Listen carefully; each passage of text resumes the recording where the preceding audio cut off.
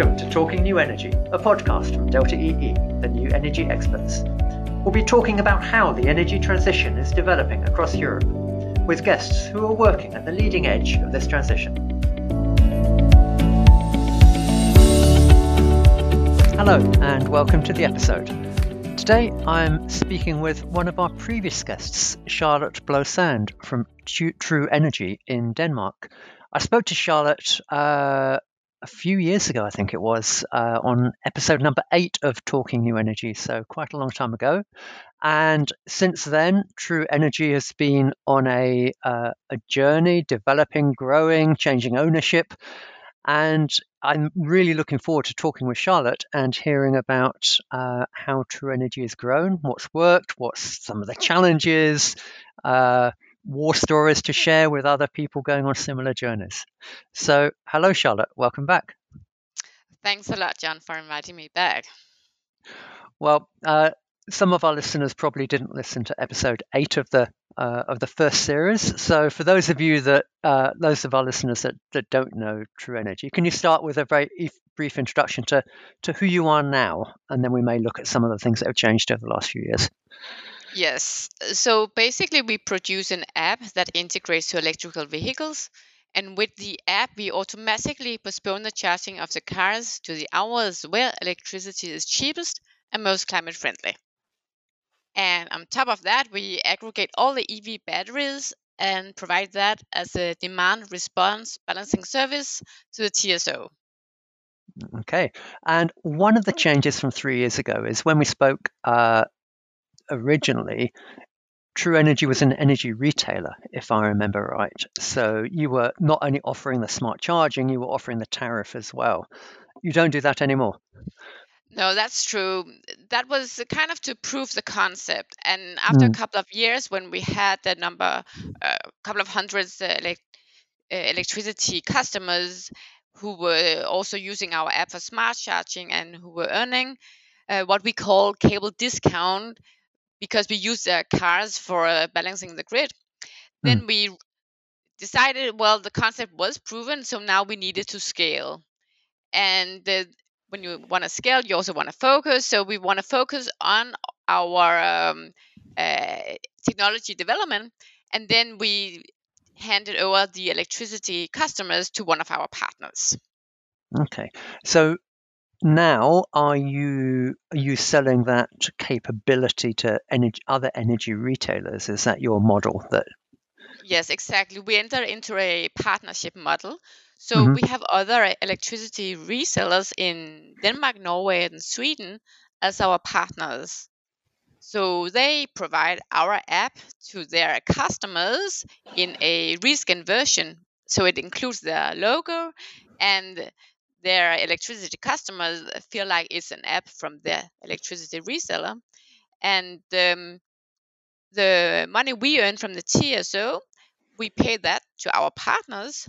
So the partners can include that as a discount on the utility bills to their customers. Okay, so you yourselves are aggregating that flexibility across all of Exactly. the different electric vehicles, and then you have a commercial relationship with the TSO to sell that flexibility. Exactly. Yeah. Because one EV is not enough to provide flexibility. You need many, many more. So that is exactly the aggregator role that we do. Yeah. And you're now looking beyond electric vehicles at other flexible loads in the home? Electrical vehicles are still very much at our core. But we also do provide the smart home services. So via the platform IFTTT, we do integrate to a lot of different household appliances. So you can start your dishwasher, for instance, automatically during the night whenever electricity prices are lowest or carbon emission is lowest. And for EV and PV owners in Denmark, on top of doing the smart charge based on the spot prices, we can also make sure that if their solar panels produce more electricity than their household consumes, we can direct that electricity to the car instead of to the grid. Okay. And that is financial beneficial for the private household. So maximizing the self-consumption of the electricity from the PV. Exactly. Yeah. Now, not only have you been on this journey from being an electricity retailer yourself to the reselling model and broadening a bit from EVs to other devices as well, you've changed ownership as well. Do you want to tell us about that and what that was like and why you chose to do that? Yes. Well, a couple of years ago, we started raising money for our next funding round, and then we came across Landis+Gyr from Switzerland. And pretty fast, it seemed like the perfect match. They are in the same industry. They produce meters and other intelligent grid appliances. So they understood our products and services. They were not a competitor, but they could definitely see the potential. From our perspective, it was super interesting that they are a global organization, hence they have a global sales organization that could allow us easier access to many more markets. Of course, it takes time to prepare the entry of every market, but still it's much faster way for us to scale than to just go one market by the next one. Yeah. When you think back to 3 years ago, electricity retailer in Denmark, hundreds of customers, only in Denmark, only doing smart charging of EVs. How clear was your strategy at that time, Charlotte? Do you feel the route you've followed since that time has been perfectly matched to the strategy you had? Did you have a strategy at that time, or how clear was it? Have you changed direction from the direction you thought you'd go? We definitely had a strategy, and I would say the good thing is that we have stick to the strategy, but you would say on the negative side, we have not been able to accomplish at all the goals we had. Maybe that is typical for a startup. You want to do so much. You want to change the world in a day. So you grow up. You become more realistic, and that is also why I say EVs are at our very core of our heart and our services. The smart home solutions we have and the PV solutions we have there are thinner, whereas the EV solutions we have is fundamental for our strategy, and that is very, very advanced. So we stick to the strategy about making it easier for the end user to use electricity whenever it's cheapest or most climate friendly. Yeah, that is always at our hearts and still is. Whereas the speed of our development and market entry was we had hoped that it would be faster. Yeah. And looking back at the lessons you've learned, why it's taken longer, I'm quite interested to maybe unpick one or two things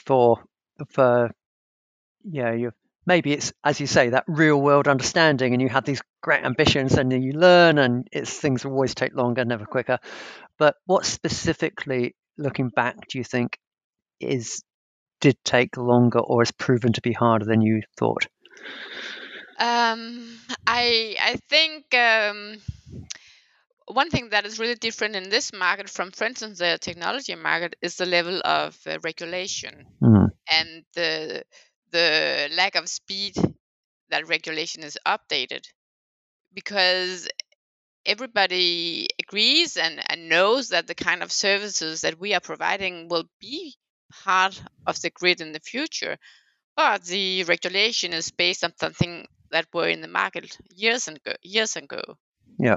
So we are engaged in a lot of dialogues and advising authorities, but it still takes a lot of time to actually update the regulation to existing opportunities. I'm just surprised by the lack of speed. Yeah, because you're an IT or tech person by heart, aren't you, Charlotte? Exactly. Not an energy person. Yeah. And is that speed been in Denmark, or has it been in other countries you've tried to enter, or a combination of both that you found the regulatory changes are taking too long? Um, I guess it's all over the place. It's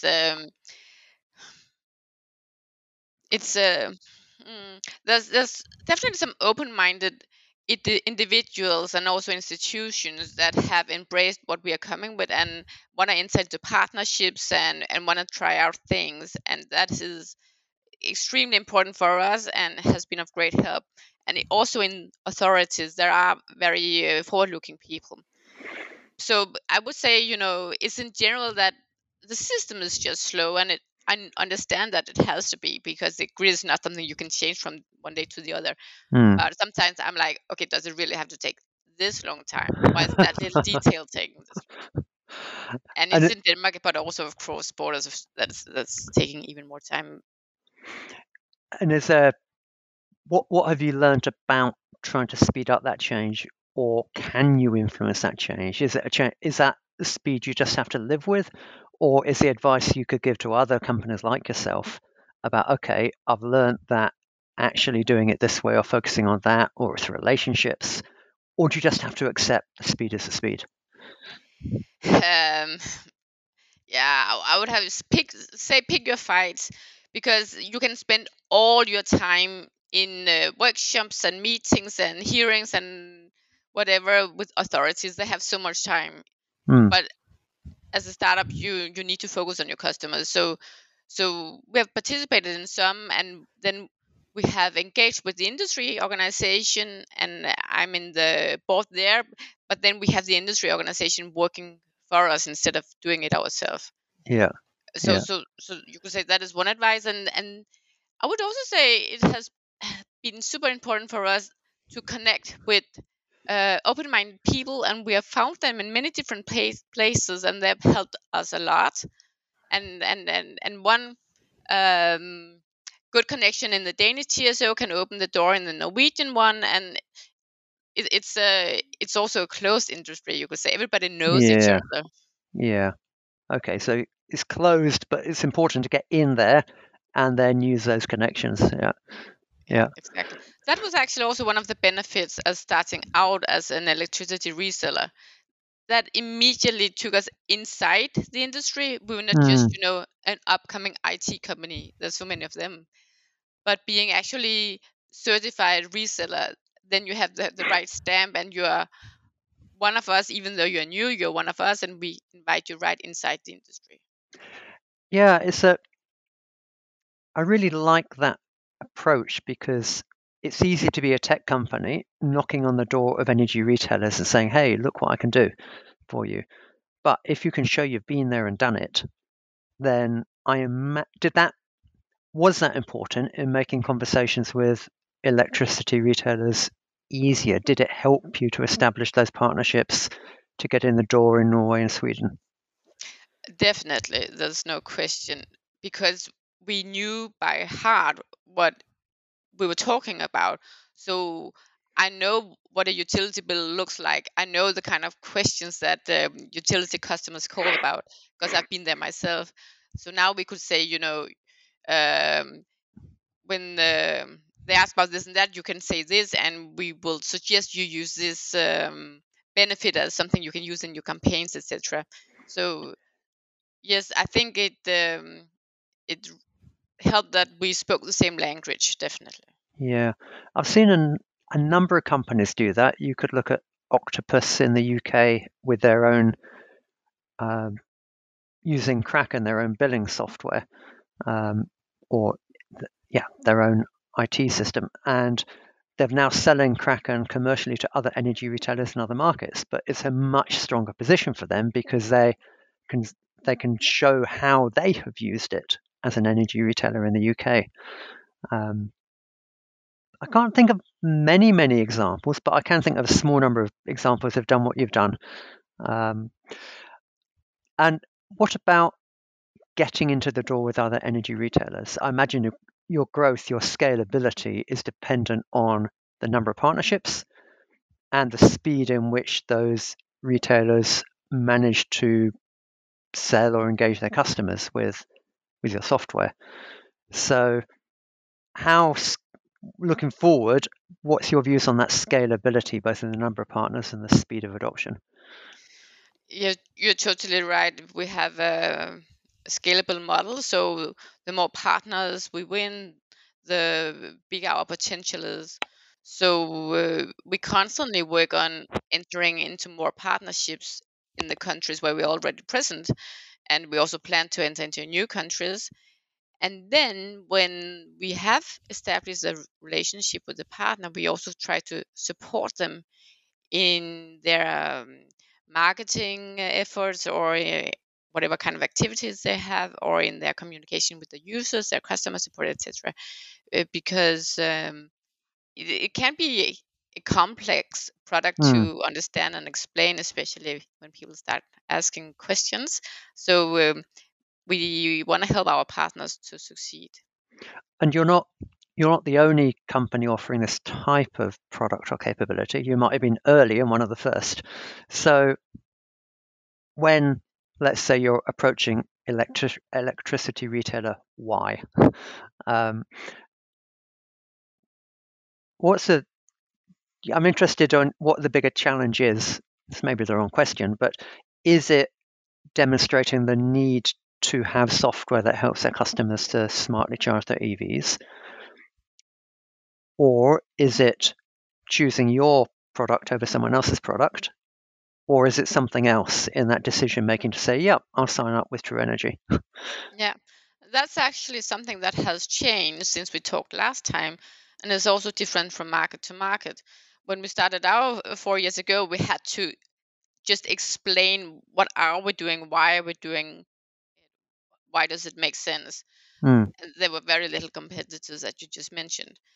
But when we entered into Norway, they are all driving EVs already, and all the partners we talked to, they knew and understood everything from the beginning, and it was more a discussion about if our products was the one that best fitted their needs, and how to relate it to their existing app.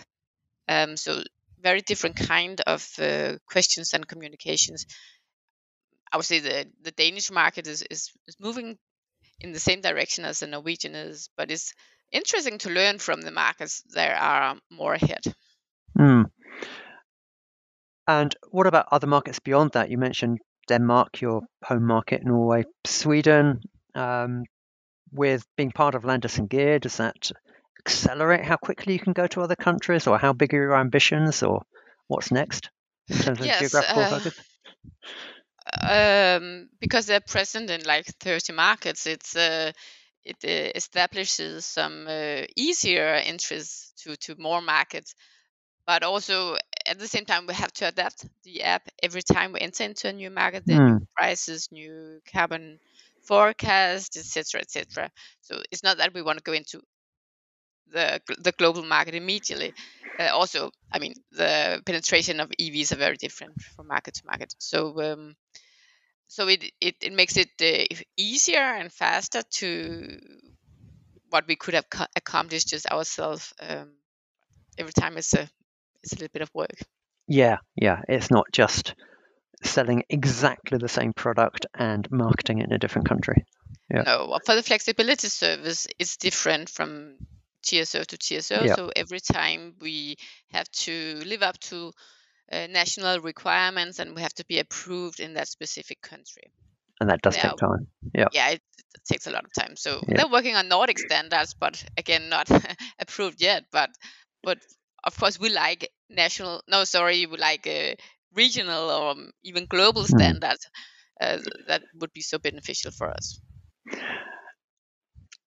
For the scaling, Charlotte, how much of that's still you in terms of, approaching a new electricity retailer? It's your relationship, it's you doing that, and the rest of the organization is still really an IT organization or a tech organization?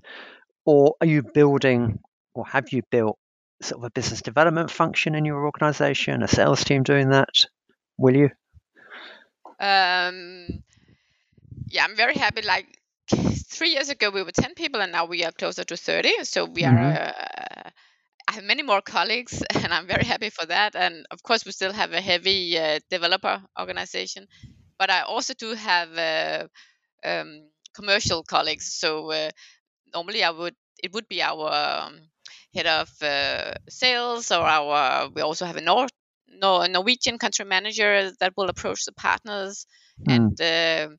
a couple of product developers. So I have quite a few also who are helping out on the commercial part. So that is extremely important for our growth also. Yeah. And on the developer team, the tech part of the business, there's a lot of competition for talent in that area. Has that been tough, or have you been able to find and attract and retain that tech talent? Um, it has been difficult for very many years to find the skilled developers. So I would say in this matter, it was an advantage to come from the technology industry. So I think, hire number two was in India and Poland. So from the very beginning, we set up this offshore team. So most of our developers are from Poland or India, and then we have a few in Denmark. Yeah. So it works very, very, very well, and they're all used to it before because that's the way the world is now. Yeah. So so I think I mean we have some good places to source new talent, and we can offer some interesting purpose. That's really one of our great advantages. Everybody want to make the world a better place, and that is actually what we are working for every day, trying to accelerate the transition to more climate friendly energy. Yeah. Yeah. And that gives you a differentiation in that uh, attracting talent. And Exactly. I guess that's another advantage of coming from a tech background is you had that experience of attracting developers and uh, I don't know if going to Poland and India was new to you or you'd done that before. Yeah, well, not these countries, but I work with people from other countries. So I was used to setting up remote teams. I Yeah. was used to working the agile way, where all developers mostly work in. So I understand the language, and I could also hire a project manager has now taken over on that part. So I think that was an important advantage, Hmm. and maybe also, the industry would look at us like an IT company and like an energy company. So I like to say that we use the technology to provide energy solutions. Hmm. Yeah.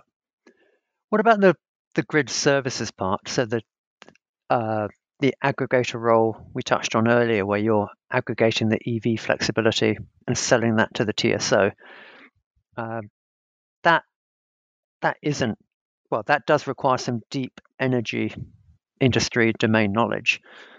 So is that if you've got your developer team on one hand, you've got your commercial team that you described, um, talking with the customers, finding new customers. Have you had to build a third team about that that really understands TSOs and the services they need? Um, yeah, our development work is divided into 5, 6 different teams, Mm. and one of them is specified in understanding the balancing services of the grid, and they're really hardcore engineers that understand the grid also, and electricity, and so of course the developers have different profiles, and some of them know more and understand more about the electricity than others. Yeah, yeah. Um, Thinking back to our discussion a few years ago, Charlotte, one of the things you mentioned then, one of the challenges was the lack of standards in terms of communicating with different electric vehicles and different OEMs. So um, I'm interested to hear. My guess is that is still a big challenge, whether it's OEMs or using if this said then that to try and communicate with dishwashers and so on. But yeah, how's that? How have you found that over the last 3 years? As hard as it was before, or has there been any progress in that area? Yeah, it. I almost forgot, that this is one of the obstacles, but we're working with it every day. It's just, part of our world. So Yeah. I would say now there are more standards, and more, especially chargers, are compliant to standards. Um, but but it's not that it's one integration that fits all, not at all. So there's still things in this area that could make it easier for us, and it's still. Uh, we spend quite a lot of resources uh, doing the integration and considering what way is the best one. And there are some third-party tools out there, so some of them work well, some do not really, and it always takes time to realize what is the best choice in this area. So, um, short, I would say, there are more protocols now, and more standards. But in 5 years, it's going to be even easier. So the direction is still not easy, but you've learned to live with it, and the direction it's moving in the right direction. Yeah, exactly. Yeah, and how it's a slightly detailed point that those in the electric vehicle charging sector will know and understand. But are you interfacing with the chargers more often, or are you going direct to the car in terms of the timing of the charging? We're actually doing both. Mm. Um, because some car brands will provide more data and allow for faster communication, others don't, and in this case, we will have to rely on the chargers instead. So we are integrating to both cars and chargers, and trying to combine all the data in order to minimize the manual input.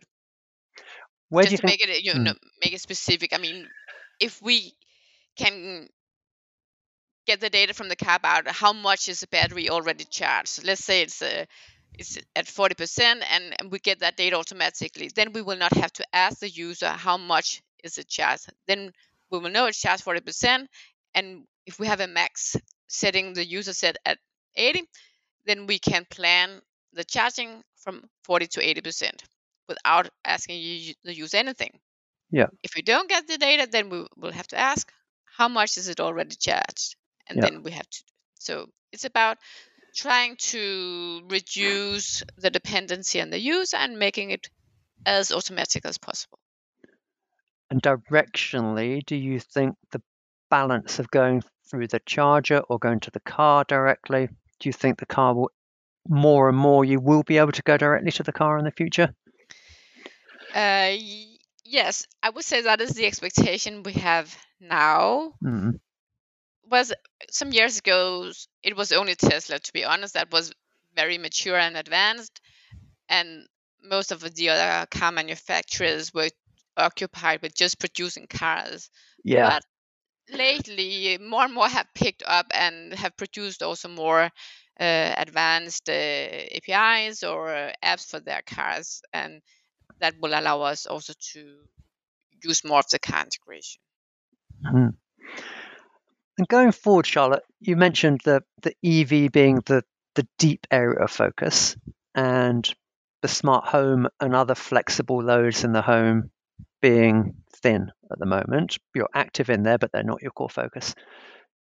Is that going to stay the case in the next 3 to 5 years, or do you see yourself doing a lot more with heat pumps, for example, or stationary batteries, or do you think you'll stay primarily a smart EV charging company? Yeah, 5 years, that's an eternity for me. But for the foreseeable future, I think we will focus on the EVs. It's There's because there's enough to go for. The growth in that exactly, market is so big.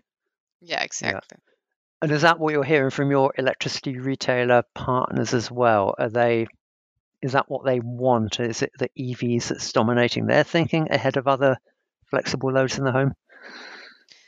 Um, well, they always want everything. Hmm. So I would imagine on also a direction of more integration between different providers of different services.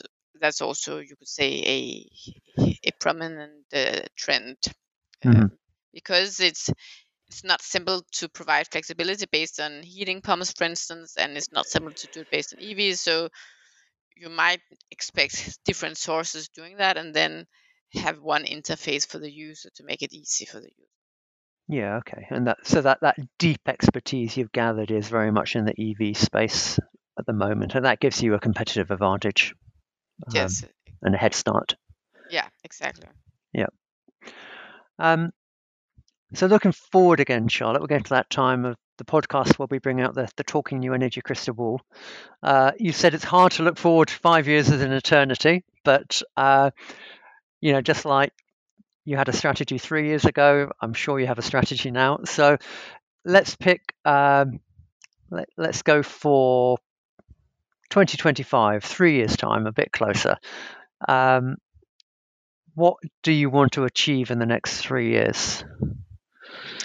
Yeah, we definitely want to have more active cars, meaning that we want to smart charge and provide flexibility for more cars.